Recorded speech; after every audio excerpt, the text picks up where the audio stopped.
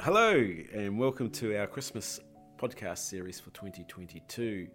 I'm Joe, and as always, I'm joined today by Father Neil Vaney, the Pastoral Director of the Catholic Inquiry Centre. When I think of Christmas, there are just so many symbols, so many icons, so many different images that we cling to. Father Neil, what are some of the important ones? And maybe you can provide a bit of clarity as to what they mean or what their background is. Yeah, that's a really good point, Joe, because Catholicism, or Christianity, but particularly Catholicism, is a strongly sacramental religion. What we mean by that is that God's presence and grace and what He wants to teach us and how He wants to touch us is often conveyed by concrete things, which are things we can see and touch and be involved in and which become part of us. The clearest example of that, of course, is bread becoming the body of Christ in the Eucharist. Now, a number of those sorts of symbols occur at Christmas, and what they often show is how these were often symbols and signs used often in pagan cultures. And what happened was, as Christianity grew, it adopted and used and transformed these symbols and made them deeply Christian ones. A good example of that is the Christmas tree, which actually came out of Nordic stories and Nordic religion. And the other one, of course, is Easter eggs, which came out of, I think, France originally, and they were symbols of fertility for women and the gift of children. So what I want to talk about and explain is some of the symbols we use at Christmas and why they can be used for ourselves to bring God's presence and action to us, and also for children. They are very concrete ways of evoking and pointing and showing children how God still works with us. The first one I want to talk about is the Jesse tree.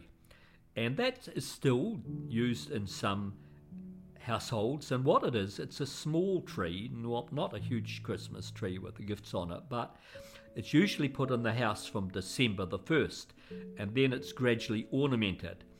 And what people do is they gradually put all sorts of bits and symbols on them, normally little prayers, stars, biblical verses, little holy things to remind it of what it is. And the symbol that it is recalling God's faithfulness to the covenant that He made to the Jewish people.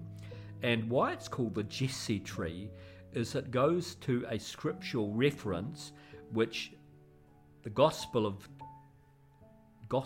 Matthew talks about in Jesus' genealogy, where he came from. And Jesse, of course, was the father of David. And Jesus, of course, sees himself as the new David in many ways.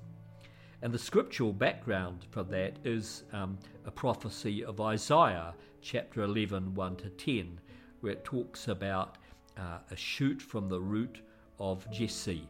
And of course, Matthew picks that up and he's saying Jesus is that shoot. So in many ways, the little tree is very significant, because one of the things we know now, of course, ecologically, is that trees are incredibly important for human life. They sustain us, they give us wood, they give us all sorts of medical products, they convert gases in the air into oxygen, they bring moisture. Trees are enormously significant. And here we're saying the tree is a symbol of Jesus' genealogy, where he comes from. The second little thing I'd like to talk to is the stars, and they recall the star that led the Magi to the stable in Bethlehem where Jesus was born. So today for us it can serve as a symbol of truth and the witness that can lead us to Jesus as the Christ, the chosen one. So it's more than just a twinkling symbol in the sky. We also know that all the stars, there are billions and billions of them over a huge number of galaxies. And one of the things which is extraordinary, which we also know about the stars, is we know that every star in the universe attracts every other star. So in this vast, vast universe, there's actually a whole synchronicity of gravity pulling and attracting, and that's a symbol of God's love, which draws all things to himself. The next symbol, of course, is the stable. It's a reminder of the simplicity and the poverty in which Jesus was born. And because of that, he's recognized by the poor and outsiders, but not the rich and powerful. The stable is also wonderful in that, in many, many pictures of it, we have different animals which are there. And that's a reminder that all creation is blessed and graced by his coming among us. And again, that's a very ecological theme. It's the idea that God is present among all creatures and among the humble animals, and therefore all of creation is blessed in itself and equally blessed by Christ coming to bless it. Now, St. Francis of Assisi, of course, in the 12th century, was the one who popularized this custom. And in Italy today, I remember when I was there for 2 years in Rome, everywhere you would see these cribs, some of them huge and very elaborate. And they reach out to children and the ignorant. And children love cribs, even little cribs can mean so much.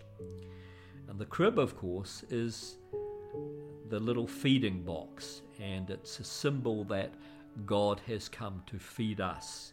He's become food for believers, and that hits us most particularly in the Eucharist, where Jesus becomes our food and the present given to us. And I want to finish just with a little extract from a poem by a guy called John Dean. And he's obviously, as an older man, recalling, and as a child, he went obviously to an old church that probably was a bit decrepit and may not have been serviced very, very much. But there was a Christmas crib there. It was obviously old and run down. But as he remembers it, this is what he says, and the poem is called Before the Crib. I knelt before the crib to see the ox, watchful over the newly born, who held already both hands high in blessing. Straw leaked from the patched roof. Joseph stood bland and painted, one arm broken off at the elbow. I sniffed for the stench of cattle, cramped spaces, finding it difficult to hold belief that here is God's handiwork. Here eternity has crawled into restricted times and places, closing the distances between divinity and death, between the heavens and the run-down church. I wanted everything to change. I was a child, longing, but without the words to plead. The very fact that as an older man he remembers this so vividly tells him that this lesson about God among us and poverty and simplicity, and even in a broken down church, is still something that was very deep, very significant, and very important in his life.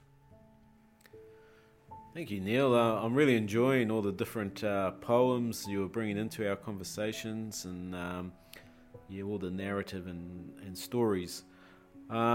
Yes, there are so many beautiful icons with Christmas, and I thank you for the rich explanation you've provided and some of the background you've provided, and hopefully that gives you, the audience, some inspiration as to how you'll decorate your homes, maybe your parishes, or even your workplaces, community halls, whatever it might be that you have an opportunity to get ready, prepare for Christmas.